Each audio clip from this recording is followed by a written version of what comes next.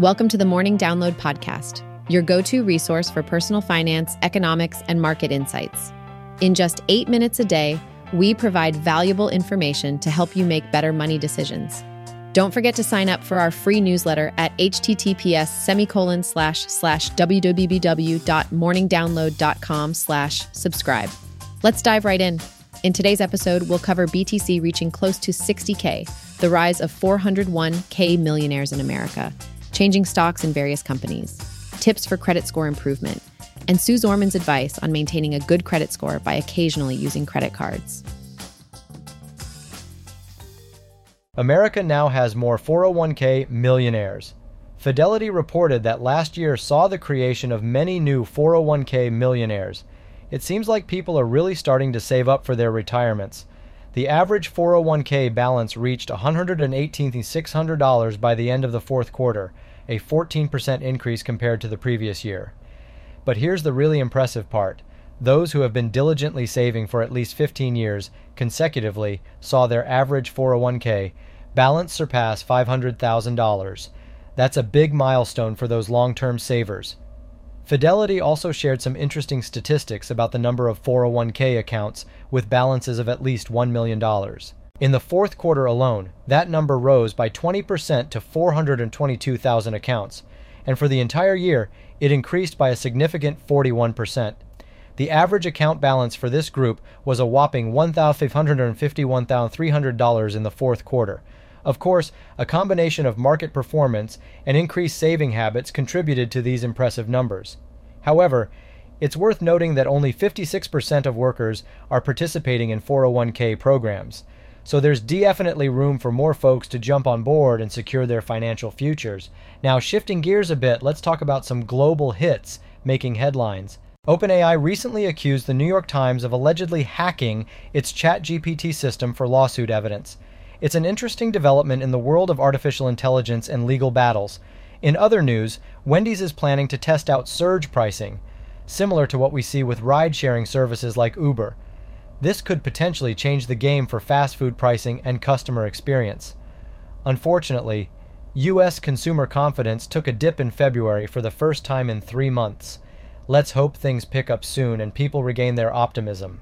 And finally, a reminder for Toyota Tacoma owners. More than 380 housen and pickups were recalled due to the potential loosening of axles. Safety should always come first, so make sure to get your trucks checked if you're affected by the recall. 3 stocks had significant jumps after announcing their earnings. Hims & Hers Health, known as Hims in the stock market, saw their shares rise by 31.02% after reporting strong fourth quarter results.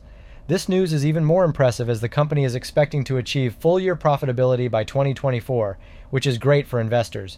Norwegian Cruise Line, NCLH, also had a profitable year for the first time since 2019, with fourth quarter losses significantly decreasing.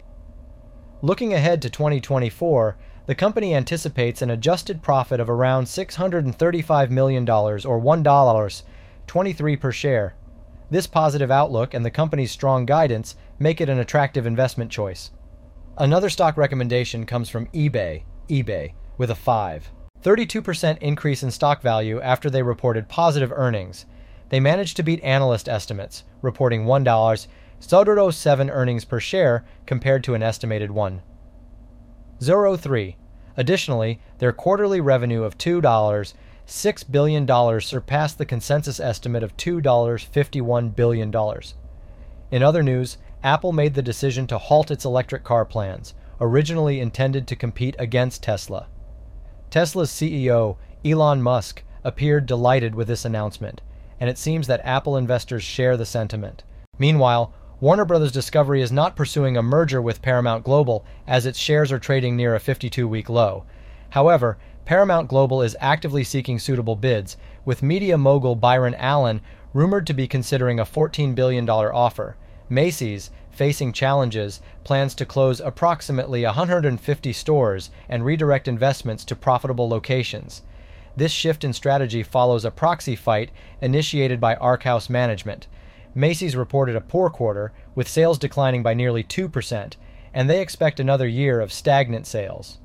Lastly, both Sony and Expedia are making changes due to market conditions. Sony is implementing layoffs with 900 job cuts in its PlayStation division, representing 8% of the unit's global workforce. Expedia is also cutting 1,500 jobs as demand slows down in their industry. Today, let's continue our discussion on improving your credit score.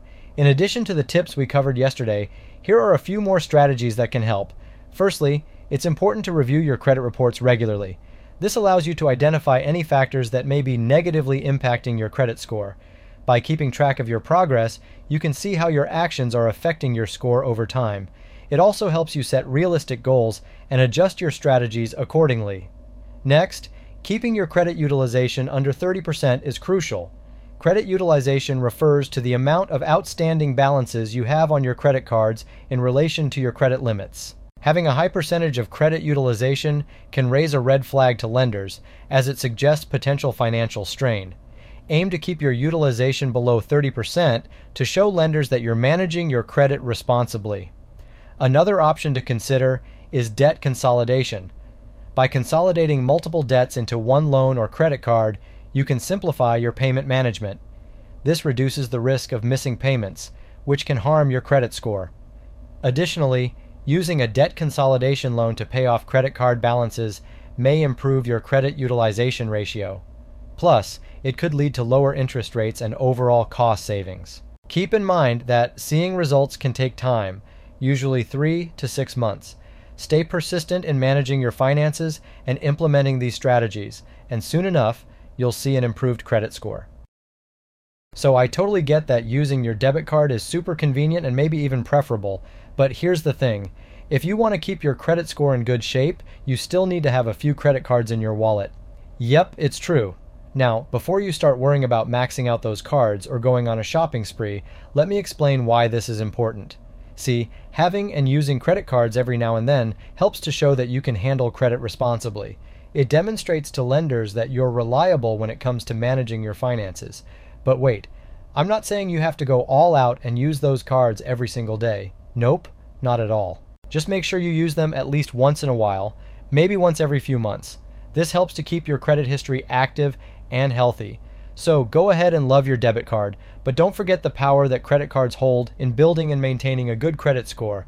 It's all about finding that balance, my friend. Be responsible. Show those lenders that you're a reliable credit user, and watch that credit score of yours shine. In this episode, we discussed topics ranging from the soaring value of BTC and the increasing number of 401k millionaires to the stock market updates, tips for improving credit scores, and Suze Orman's advice on using credit cards wisely. Thanks for tuning in to The Morning Download, your go-to podcast for personal finance, economics, and market insights in just 8 minutes a day. Don't forget to subscribe for more helpful content and sign up for our free newsletter at morningdownload.com/subscribe.